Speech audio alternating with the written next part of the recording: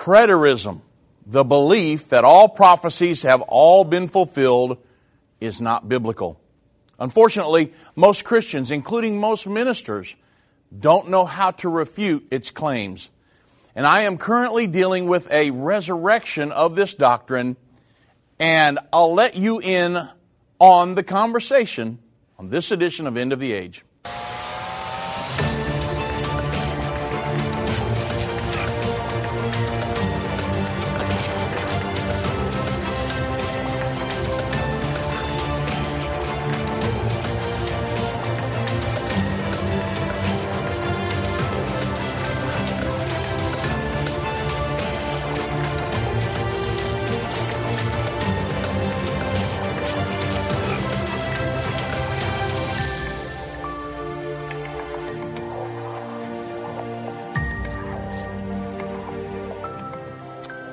Good afternoon, everybody. I'm Dave Robbins with End Time Ministries. Thank you so much for joining me on this edition of End of the Age.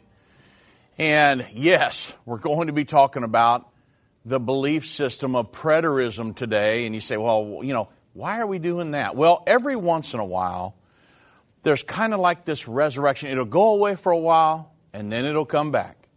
And I've seen some comments on our social networking sites that a lot of people are trying to say, well, no, none of this stuff's going to happen. It's already, the book of Revelation, everything's already been fulfilled back in 70 AD, and there's no sense in paying attention to any of this stuff. Wow, that can get you way off out in the desert somewhere. So I wanted to talk about it today because we're having these conversations, and some of you may run across that.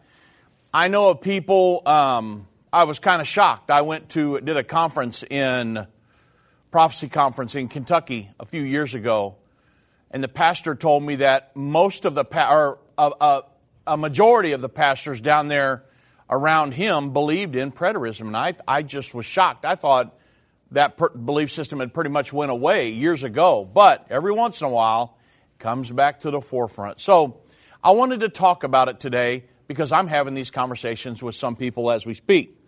So, preterism. What is it, and is it scriptural? Over the years, yes, we have seen the resurrection of the doctrine of preterism, and the word preterism simply means past. And essentially, a preterist believes that the prophecies of the Bible have all been fulfilled, and full preterists teach that all the prophecies, including the second coming, were fulfilled in 70 AD. Now, just bear with me here. Partial preterists believe that all the prophecies of the book of Revelation have been fulfilled up through Revelation 19. So, let me give you a little history behind this doctrine. Preterism was first advanced in 1604 by Roman Catholic Jesuit Louis de Alcazar, and to really destroy the Reformed Protestant teaching that the papacy was Mystery Babylon, the great whore, and the historical Antichrist.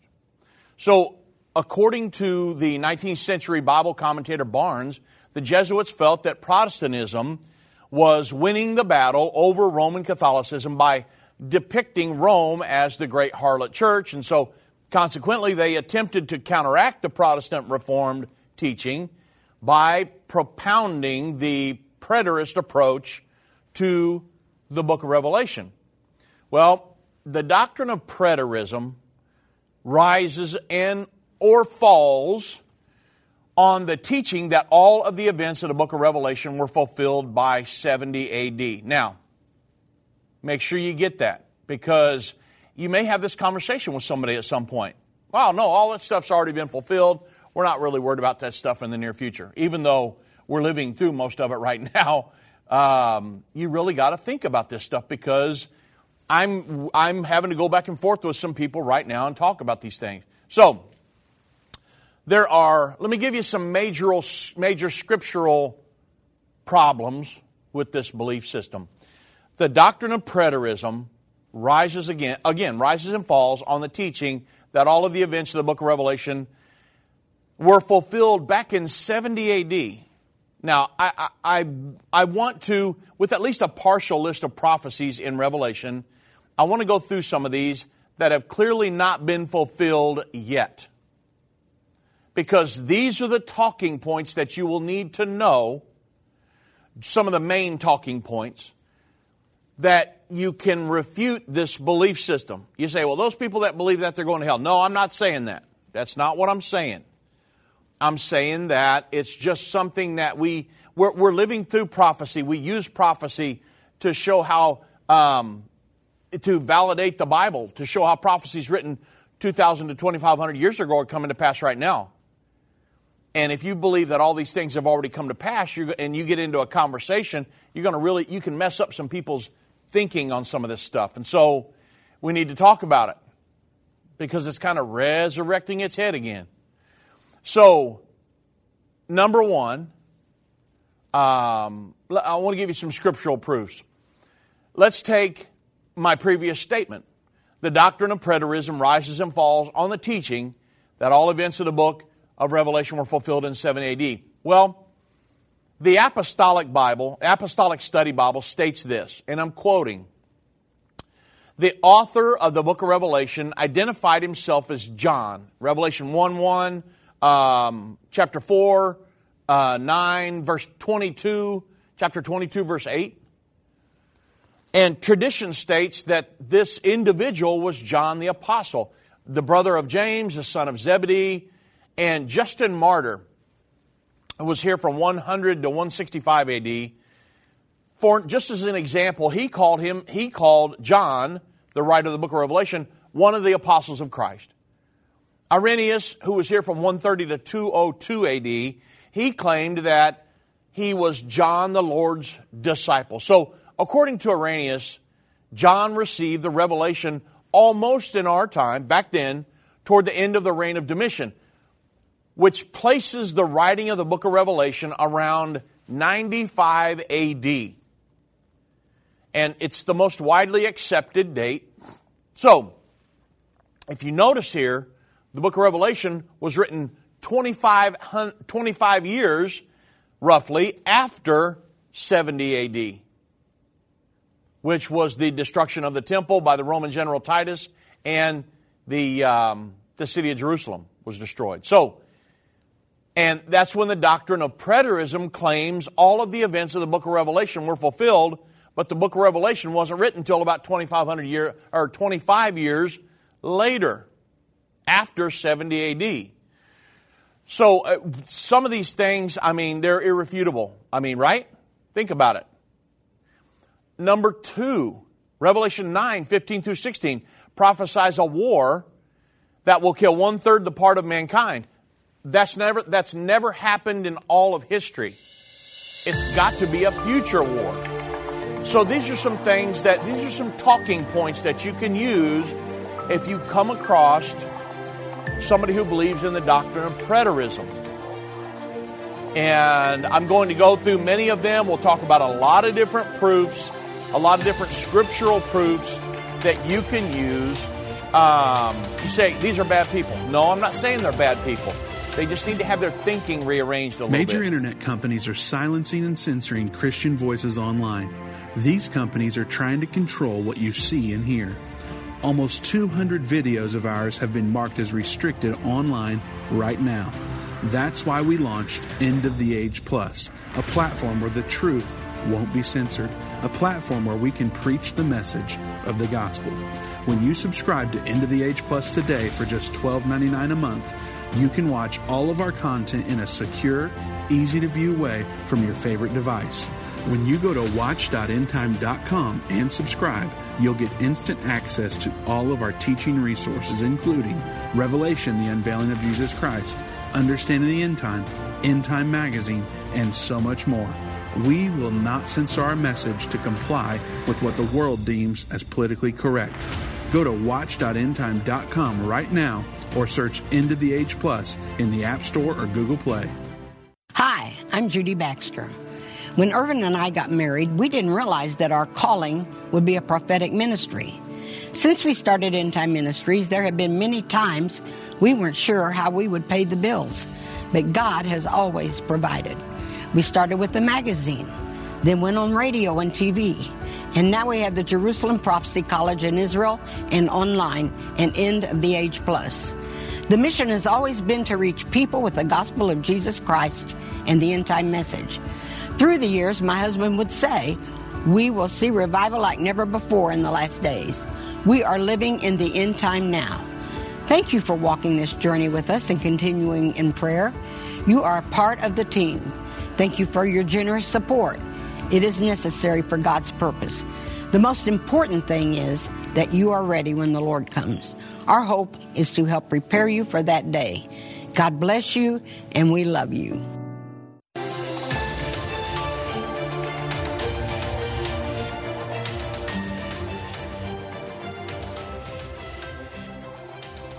All right, the doctrine of preterism. The belief, the book of Revelation, everything in the book of Revelation has already been fulfilled back in 70 AD. I'm going to walk you through some scriptural proofs that from the book of Revelation, these events have not happened yet.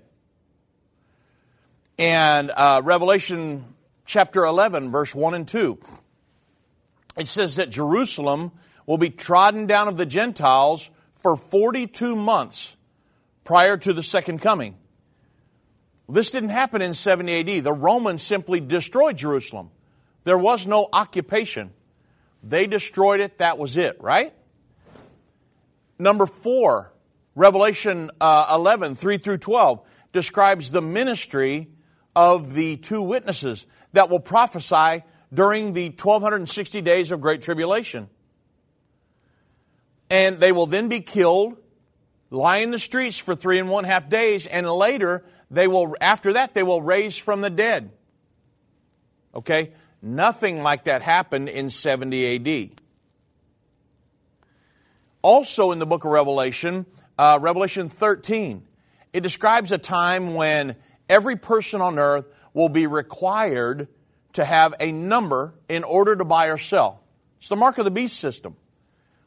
And you give everyone on earth their own unique identification number and then economically sanction them to keep them, rendering them unable to function in society unless they pledge allegiance to the world governing body or the world religious system. Folks, that has never been possible in history until the invention of the computer and the internet. And now there's blockchain technology and all these different global numbering systems that have been put in place. Never before in history has that even been possible.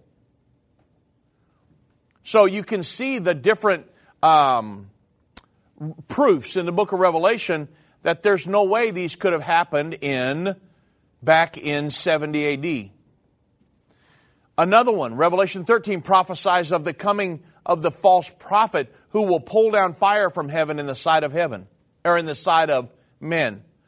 And he's going to deceive the world into following this Antichrist, this global governing figure, by the means of the miracles that he had the power to do. Where is the account of that in history? It's simply not there, folks. These are scriptural proofs that everything in the book of Revelation has not happened yet. Another one, Revelation 16:12 states that the Euphrates River, this is the sixth trumpet war, the sixth vial. The great river Euphrates will be dried up to make way for the kings of the east to invade Israel at the Battle of Armageddon.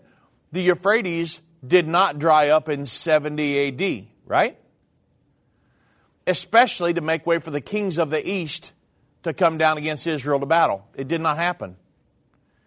Jerusalem was destroyed by Rome, which is due west of Jerusalem, not east.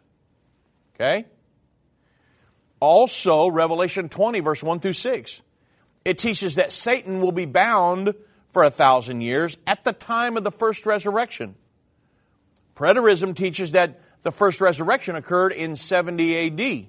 However, the 1,000-year binding of Satan has obviously not occurred yet, right? Satan's not bound right now, and he never has been bound up to this point. He will be in the very near future at the time of the second coming of Jesus Christ. Finally, scriptural proof. Let's talk about Armageddon.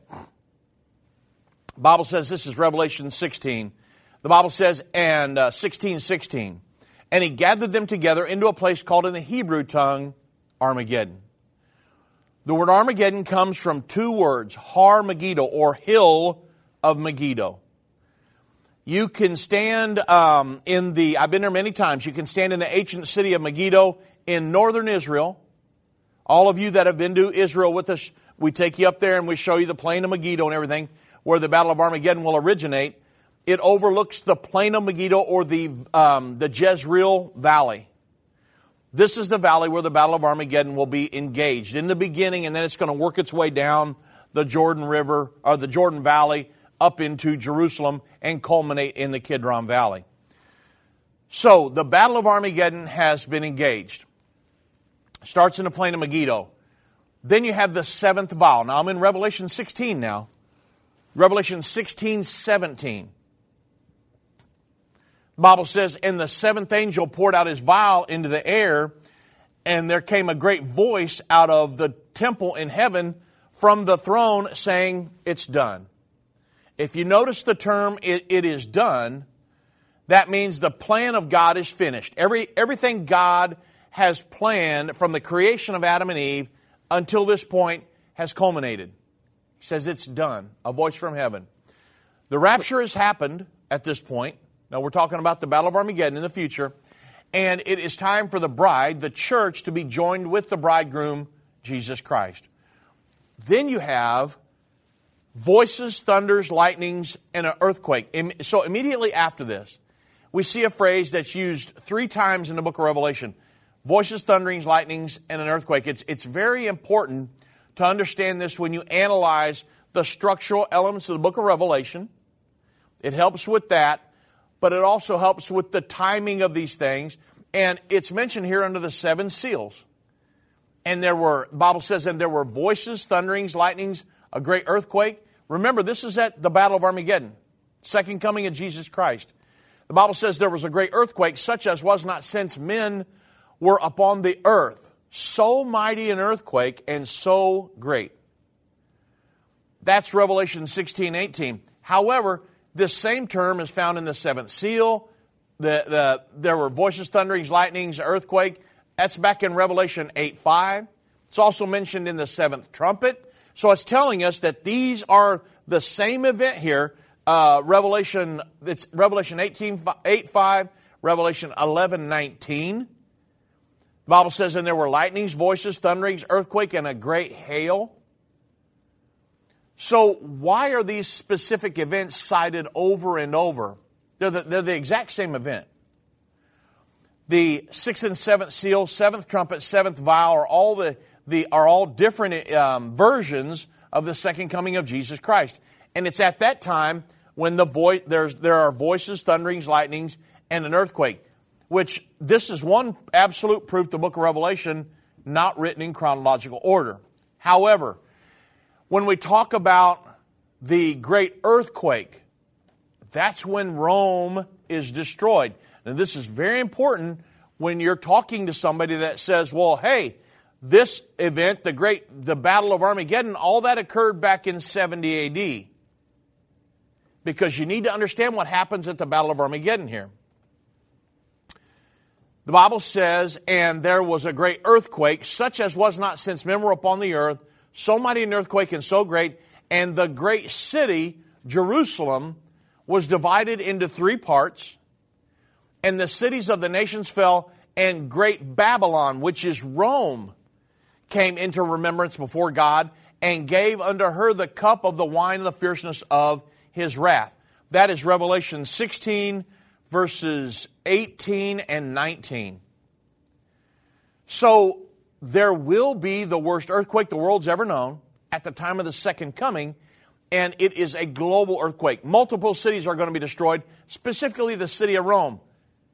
What happened in 70 AD? Was Rome destroyed? No, of course not.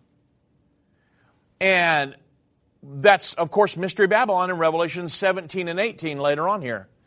The Bible also says in Revelation 16:20, and every island fled away and the mountains were not found. I mean, this is going to be some kind of earthquake. And so this same event is mentioned several times in Scripture, always referring to the second coming of Jesus and the Battle of Armageddon.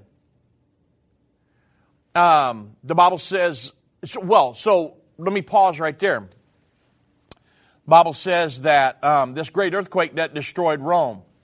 Picture the setting here. The Roman general Titus comes in, destroys Jerusalem and the temple, 70 A.D., but the Bible says at the Battle of Armageddon, there's going to be a great earthquake when the Lord comes back, plants his feet on the Mount of Olives, and Rome is going to be destroyed. So obviously that's not happened in all of history. Rome was here in 70 A.D., but it was not destroyed. Okay? So if you understand these talking points that can walk people down through the book of Revelation and all these different events, when you're talking to somebody that believes in the doctrine of preterism, you could say, well, what about all of these events? And your goal is not necessarily just prove them wrong. That's what I'm trying to do. I'm dealing with people right now on social networking. I'm not necessarily trying to prove them wrong. I'm trying to say, look, here's another way of looking at everything, and you should consider this because this is the truth. And you know, in doing so, I just want to kind of pique their interest and say, you know what, maybe this doctrine of preterism isn't the right way to go here. And in essence, you're kind of proving them wrong, basically. But that's really not the goal. The goal is I want to show them the truth. And so that's the most important thing, because they need to realize there's some things in the near future you need to be looking for, especially the things we're living through right now. The creation of a world government, a world religion, precursors to the mark of the beast, all these different things. All that stuff did not take place back in 70 A.D. So the Bible also says, and it shall come to pass at the same time when Gog shall come against the land of Israel, saith the Lord God, that my fury shall come up in my face, for in my jealousy and in the fire of my wrath have I spoken. Surely in that day there shall be a great shaking in the land of Israel, so that the fishes of the sea. Now we're talking about an earthquake back in Ezekiel now. This same earthquake. And the beast of the field and all the creeping things that creep upon the earth, and all the men that are upon the face of the earth shall shake at my presence. And the mountains shall be thrown down, steep places shall fall, and every wall shall fall to the ground. That's Ezekiel 38, 18 through 20. Obviously, that did not happen in 70 A.D. It's the same thing that is recorded in Revelation 16. It's another account of that. Ezekiel 38 and 39 is the Battle of Armageddon. That's what we're talking about here in Revelation 16 as well. The Bible says in Zechariah chapter 14, and his feet, Jesus, his feet will stand in that day upon the Mount of Olives, which is before Jerusalem on the east, and the Mount of Olives shall cleave in the midst thereof, towards the east, towards the west. There shall be a very great valley. Half of the mountain shall remove towards the north, and half of it towards the south. It's the same earthquake. That's Zechariah 14:4. And then again, the sixth seal. This has happened. It's being told over and over, folks. The sixth seal. This will be in Revelation 6. And the heavens departed as a scroll when it is rolled together, and every mountain and island were moved out of their places. That's Revelation 6:14. Same thing. The seventh trumpet, another account. In the same hour there came a great earthquake, and the 10th part of the city fell, and in the earthquake were slain 7,000 men. This is right in Jerusalem. And the remnant were affrighted and gave glory to the God of heaven. That's Revelation 11:13. It's told over and over and over. This event and others are repeated throughout Scripture because the Lord wants us to understand them from many different perspectives. Each passage adds another piece of the very large puzzle, providing the clues to understand the prophecy. And then we have great hail. Now, again, all this is going to happen in the future. It hasn't happened yet. Did not happen in 70 AD. And the Bible says, and there fell upon men a great hail out of heaven, every stone about the weight of a talent, and men blasphemed God because of the plague of the hail, for the plague thereof was exceeding great. It's Revelation 16:21. We're reading right down through the same thing. And just think, the table of weights and measures in the back of if you have an old Thompson Chain study Bible, it claims that a talent is about 125 pounds. Now, if that's accurate, these hailstones will weigh about between 100 and 125 pounds each. Nothing like that happened in 70 AD. And remember, these vials are poured out at the Battle of Armageddon. During that war, the heavens are going to open. God will rain hailstones weighing over 100 pounds on the world governing armies of the Antichrist. And how do we know God will send these plagues against the invading armies? Now, think about it. The Roman general Titus, none of this stuff happened. Revelation 16 that has the vials of the wrath of God, none of that happened to the Roman general Titus. So, Ezekiel 38. Ezekiel 38 and 39 it describes the Battle of Armageddon as well.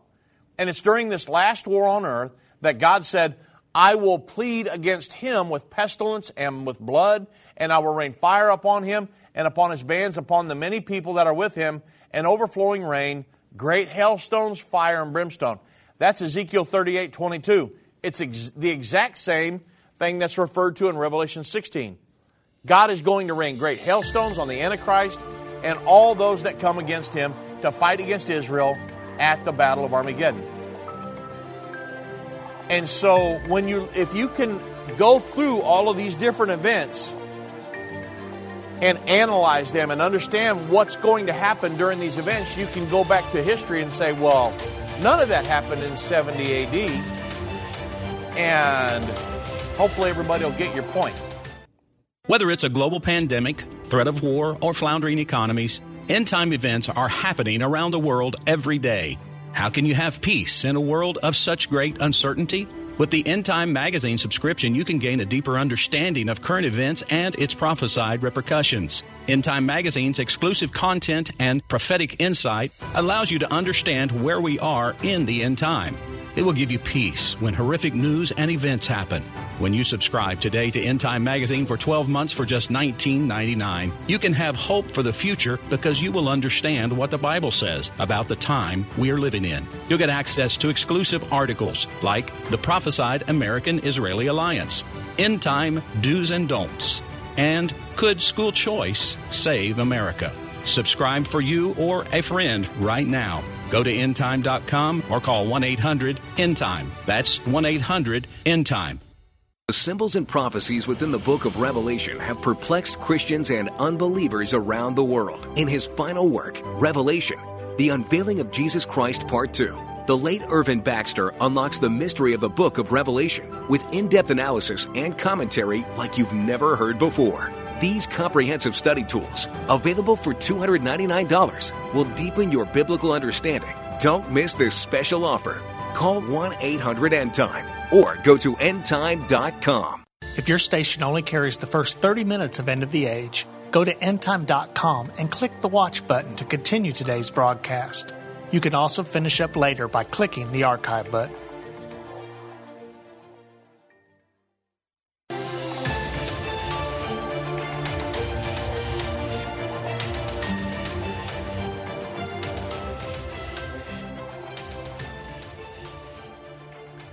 So the main point here is that Book of Revelation, no, did not. All those events did not occur back in 70 A.D.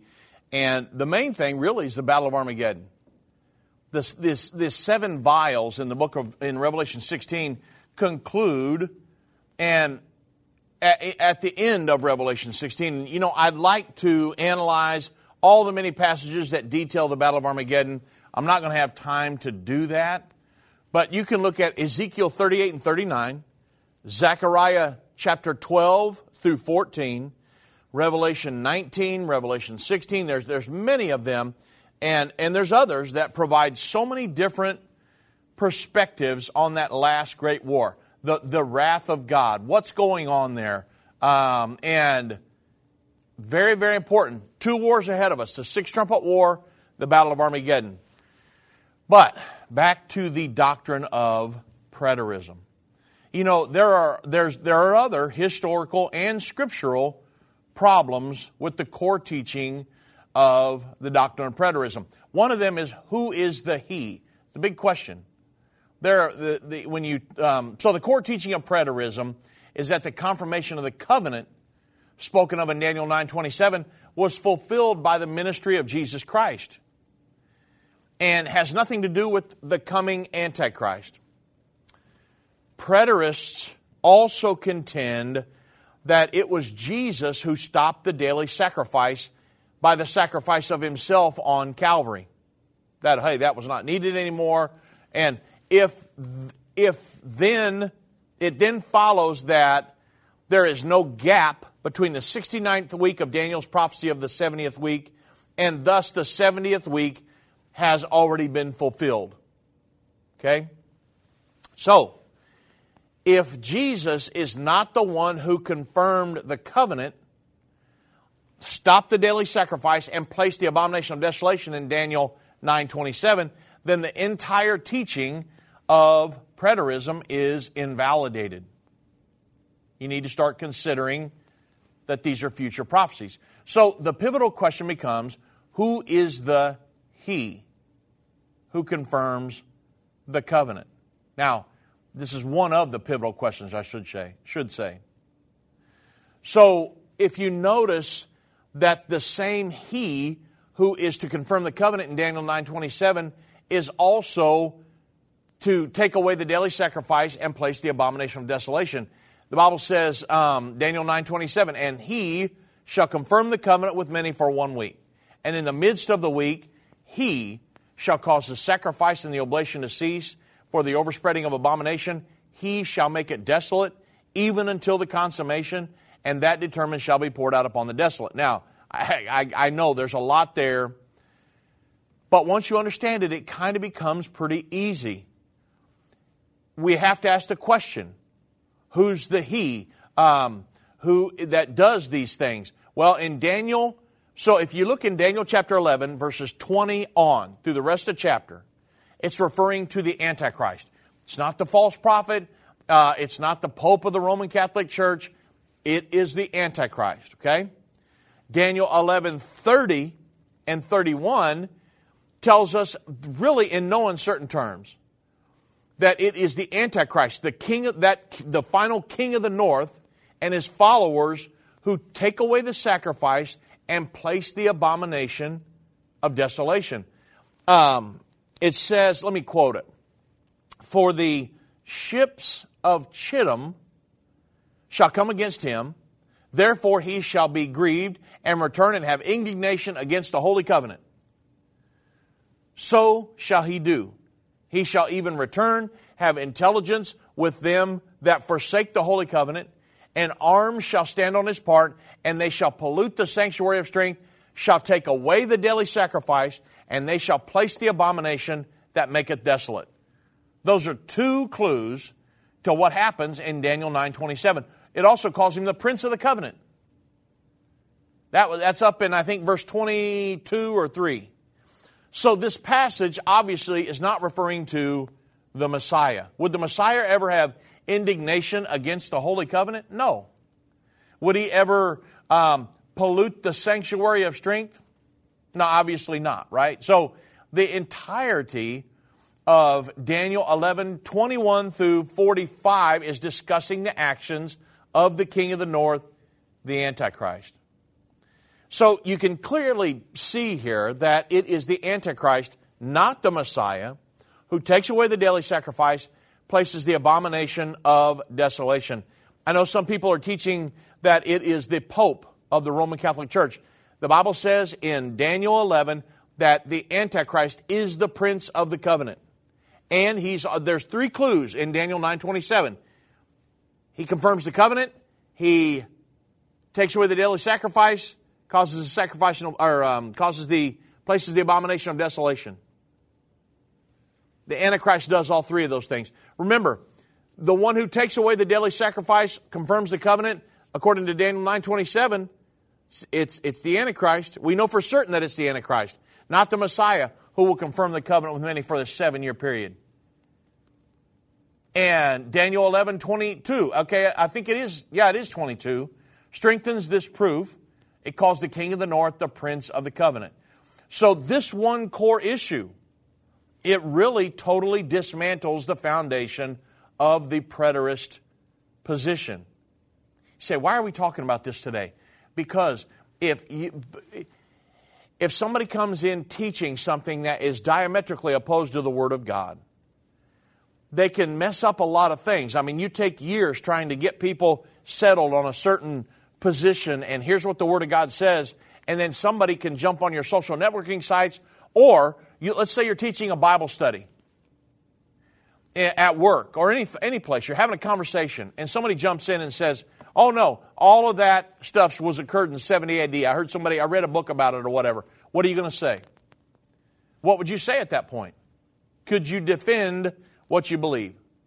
Well, I'm having to defend what we believe. I basically do that every day, but I've got some people we're going back and forth and some different things. I'm monitoring some of our social networking sites, and I've seen some people make some comments on there, and I thought, wait a minute, I thought we were done with all that. And then every once in a while, here it comes back.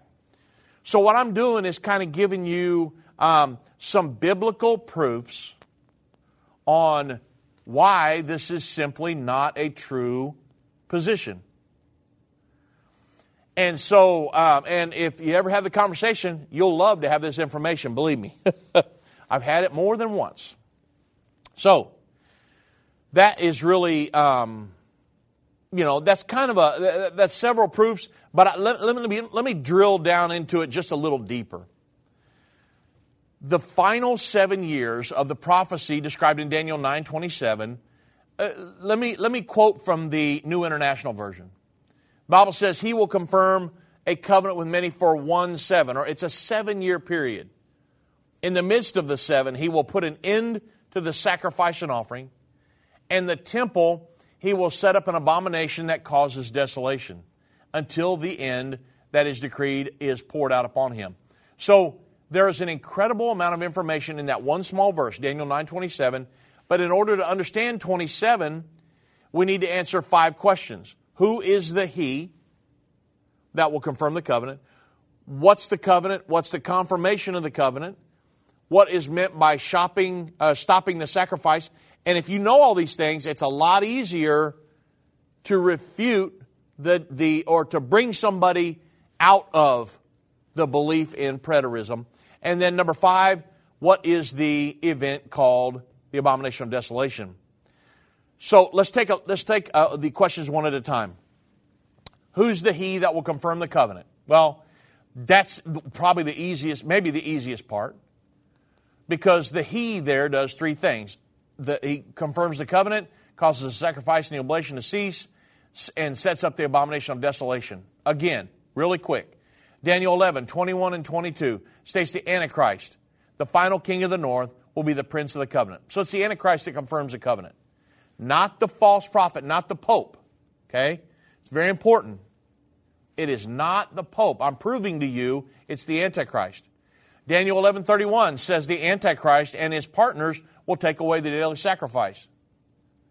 Daniel 11:31 also says the Antichrist and his partners will place the abomination that maketh desolate. So the Antichrist confirms the covenant. The Antichrist causes the sacrifice and the oblation to stop. The Antichrist places the abomination of desolation. It's easy. In Daniel 9:27, the he is the Antichrist. Number 2, what is the covenant? Well, Genesis 15:18.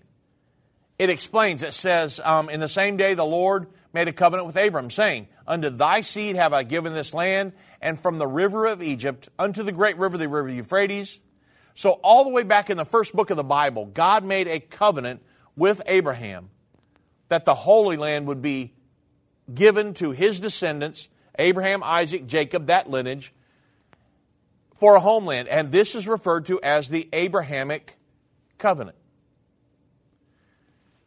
What is the confirmation of the covenant? If the covenant is God's promise that Abraham's descendants would live in the promised land, then what's the confirmation of the covenant?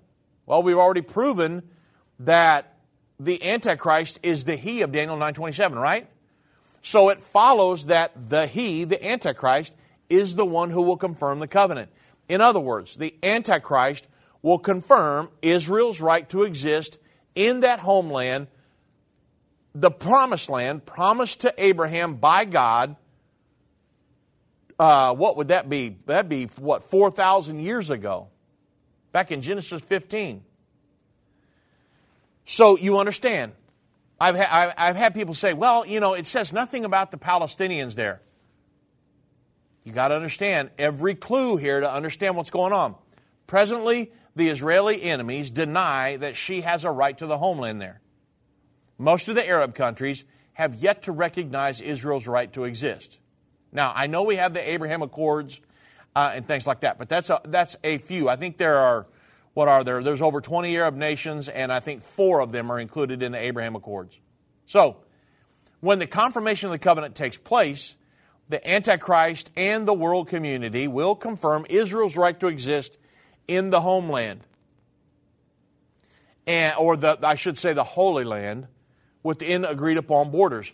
And this agreement will also establish a Palestinian homeland in the area of Judea, Samaria, commonly referred to as the West Bank. Why do I bring in Palestine there?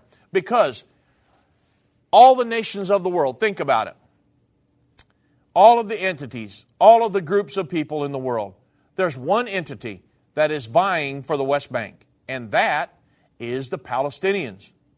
Who else? Who else is vying for that land? The Iranians? No, I mean, sure, yeah, they'd love to drive Israel out, but the people that the international community recognize as, now I'm not saying scripturally, I'm saying in the eyes of the international community, it's the Palestinians. They view as the only solution to all of this is a two-state solution. The Israelis and Palestinians, 2 states living side by side. That's what they agree is the solution, a 2-state solution between Israeli and the Palestinians. The international community is going to recognize this in the near future. It's going to be between the Palestinians and the Israelis. If you know anything about the geopolitical situation over there right now, it's the Palestinians and the Israelis. And so these are proofs that you can use. It's ways to recognize who the he was in Daniel 9:27. It was not Jesus. It was not the Messiah being put to death, stopping the sacrifices. That's not what the Scripture's saying at all. I've been part of the End Time family from the beginning over 30 years ago when my parents, Irvin and Judy Baxter, began ministry from the recliner in our living room. My name is Jana Robbins. I have the pleasure of connecting with our incredible partners every day. End Time is a small nonprofit that runs a high-traffic website, a daily TV and radio show, the Prophecy College in Jerusalem, and more. Although we have less than 30 team members, we are able to serve tens of millions of people each month. We survive on the goodness of God and donations averaging about $50. If everyone hearing this message gave $22, our financial needs would be met for the year. If you only give to one cause per month, please consider partnering with End Time to help get the message of our soon-coming King out to the world. Call us at 1-800-END-TIME to give today, or go to endtime.com to become a monthly or one-time partner.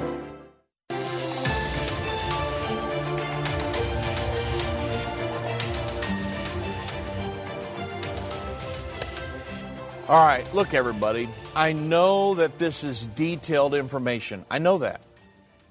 And I'm really plowing through it pretty quick because I want to make sure you get it. However, if you ever have a conversation with somebody that says, oh, no, all the prophecies of the book of Revelation, that took part back in 70 AD, you can say, well, hold on a second. What about this prophecy? What about that? If you can explain this stuff, play this video for them. I'm just saying it's nice to be able to say, look, I understand you believe that way, but let me show you scripturally. Because some people have just read a book on it and things like that. And so Just want to make sure we bring everybody over to the truth side, okay? That's the main goal here. And so, the number 4 thing you need to understand here, we got to answer 5 questions. Number 4, what is meant by the stopping of the sacrifices? Well, the Middle East peace agreement will place the temple under a sharing arrangement between Muslims and Jews, according to Revelation 11, 1 and 2. Israel is going to be allowed to build her third temple without disturbing the Dome of the Rock or the Al-Aqsa Mosque. And when the temple is completed, animal sacrifices will be offered just like they were in the Old Testament.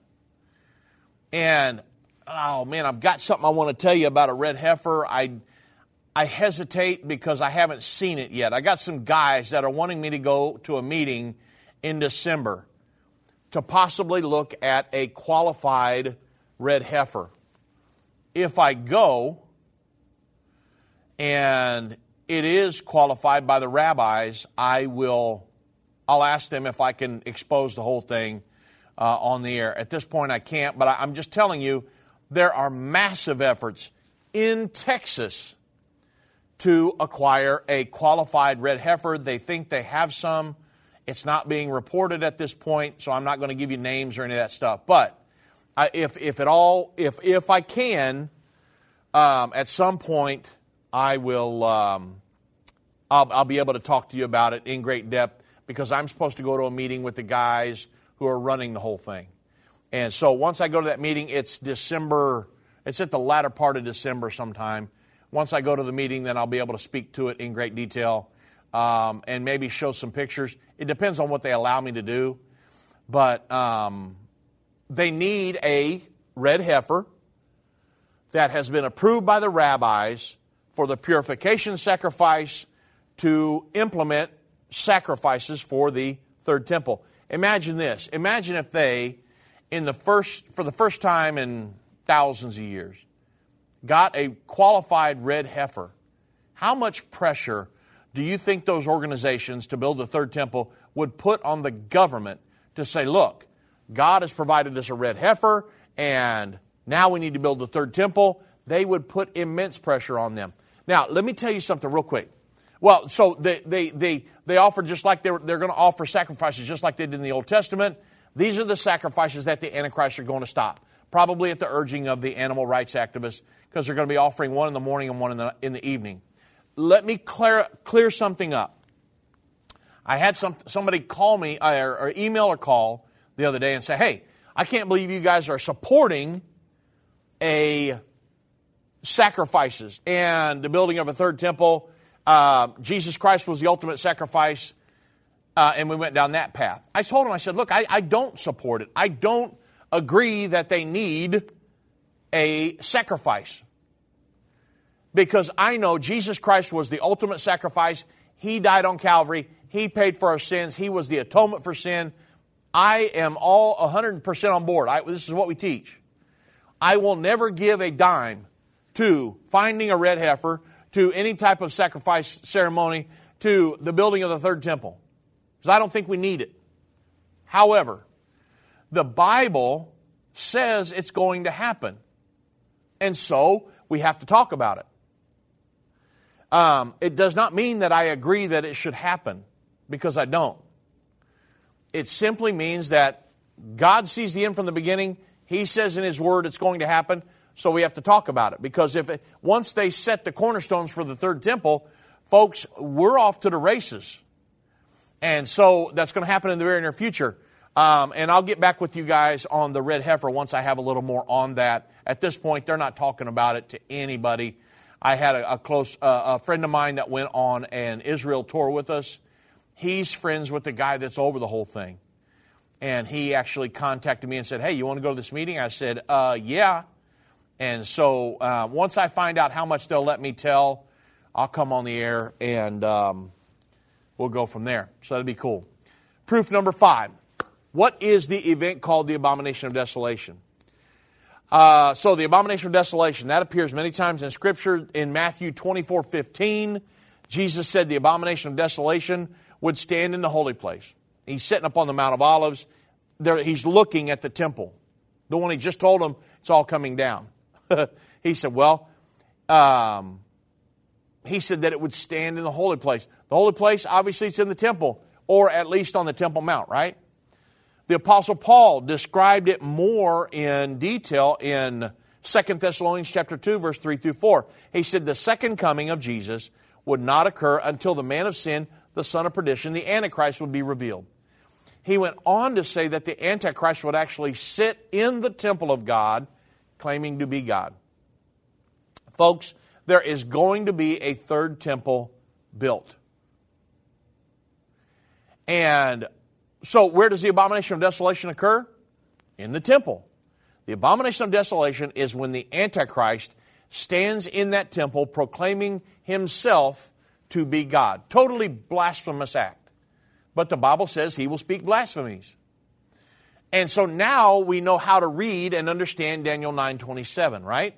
You can answer those 5 questions, you got it. And when we see a peace treaty signed between Israel and the Palestinians, which confirms Israel's right to a homeland in the Middle East, places the temple under a sharing arrangement, allows the building of Israel's third temple, and it's going to also allow Israel to retain control of Jerusalem all the way throughout. Then once we see that peace agreement with all those characteristics, that's the beginning of the final 7 years to the Battle of Armageddon. None of that. That did not happen in 70 A.D. The world governing body did not recognize Israel's right to exist in their homeland. No. So in the middle of that final 7 years, the Antichrist is going to stop the sacrifices, stand in a rebuilt Jewish temple, proclaim to be God himself. That event is the abomination of desolation, which begins the final 3.5 years to the Battle of Armageddon. That's the same final 3.5 years Jesus talked about being the Great Tribulation. So obviously, none of this occurred throughout history, right? And what am I doing? I'm giving you proof after proof after proof, refuting the doctrine of preterism. You understand the teaching of this generation shall not pass. In Matthew 24:34, Jesus said, "Verily I say unto you, this generation shall not pass till all these things be fulfilled." Somebody who believes in preterism contends that Jesus taught in Matthew 24 that the generation to which he was speaking would not pass until all of the prophecies of that chapter were fulfilled. Well, of course, that would include the prophecy of the Lord's second coming and the gathering of the elect from the 4 winds of heaven, verses 30 and 31. How would you refute that? Well, you've got to understand that that is not what the passage teaches. In verses 32 through 34, Jesus said, "Now learn a parable of the fig tree. When its branch is yet tender and putteth forth leaves, then you know summer's nigh. So likewise, when you see all these things come to pass, know that it is near, even at the doors. Verily I say unto you, this generation shall not pass till all these things be fulfilled." So Jesus was saying that when we see the fig tree putting forth its leaves, then we know summer's near. Likewise, when you see the sign given in Matthew 24, then you'll know that that generation that witnesses those things, such as the abomination of desolation that he spoke of in Matthew, or earlier in Matthew 24, it's not going to pass until all the prophecy is fulfilled. In Matthew 24, Jesus said that we would hear of wars, rumors of wars, nations going to rise against nation, kingdom against kingdom. There's going to be famines, pestilences, or pandemics, earthquakes in diverse places. But these things have been happening for years. There were pandemics back in Bible days. So what are the 2 discernible signs in Matthew 24 that when you see those things come to pass, then you could know that generation would not pass until he sees the second coming? Because remember, Matthew 24 is the Olivet Discourse, and he's talking about events that would transpire at the end of the age, not to them. So, number 1, Matthew 24:15. Jesus said, "When you therefore shall see the abomination of desolation spoken of by Daniel the prophet, all the way back in Daniel 9:27, stand in the holy place, whoso readeth, let him understand. That's one. Number two, Matthew 24:16, then let them which be in Judea flee into the mountains. So those are the two events that you're looking for, because we've seen earthquakes. We've seen wars and rumors. We've heard of wars and rumors of wars. We've seen pandemics. We've seen all these different things, famines throughout time. But these are two things Jesus said, when you see these two things, then later on he said, when you see these things come to pass, something you can nail down, then let them know that this generation shall not pass till all these things be fulfilled. Judgment of Jerusalem in 70 AD was the second coming. That's what they say. Well, in order to teach that all of the prophecies in Matthew 24 were fulfilled in 70 AD, preterism must give an explanation of the second coming described in verses 30 and 31. And the Bible says, and then shall appear the sign of the Son of Man in heaven. Then shall all the tribes of the earth mourn. They shall see the Son of Man coming in the clouds of heaven with the power and great glory. He shall send his angels with the great sound of a trumpet. They shall gather together his elect from the four winds, from one end of heaven to the other. The explanation given is that Jesus coming in the clouds is symbolic, and Jesus coming in judgment. And it's contended that the judgment of Jerusalem in 70 AD was the second coming of Matthew 24. However, there is a fatal flaw to this teaching. Revelation 1:7 describes the coming in the clouds. It says, behold, he cometh with the clouds, and every eye shall see him. And they also which pierced him, and all the kindreds of the earth shall wail because of him. Even so, amen. So this passage states that at the second coming in the clouds, every eye shall see Jesus coming. Let me ask you a question. Did every eye see him in 70 AD? Well, obviously not, right? So, there's so many more proofs. I wish I had time to go through all of them, but I know we're coming to a close here. But I just wanted you to know today, because I know that if I am dealing with some of these teachings, perhaps you are as well. And I wanted to make sure you had a little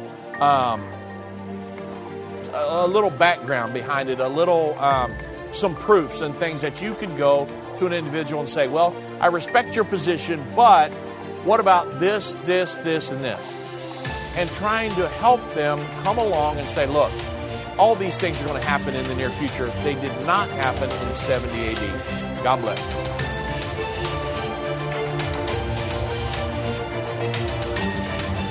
This has been End of the Age, brought to you by the faithful partners of End Time Ministries.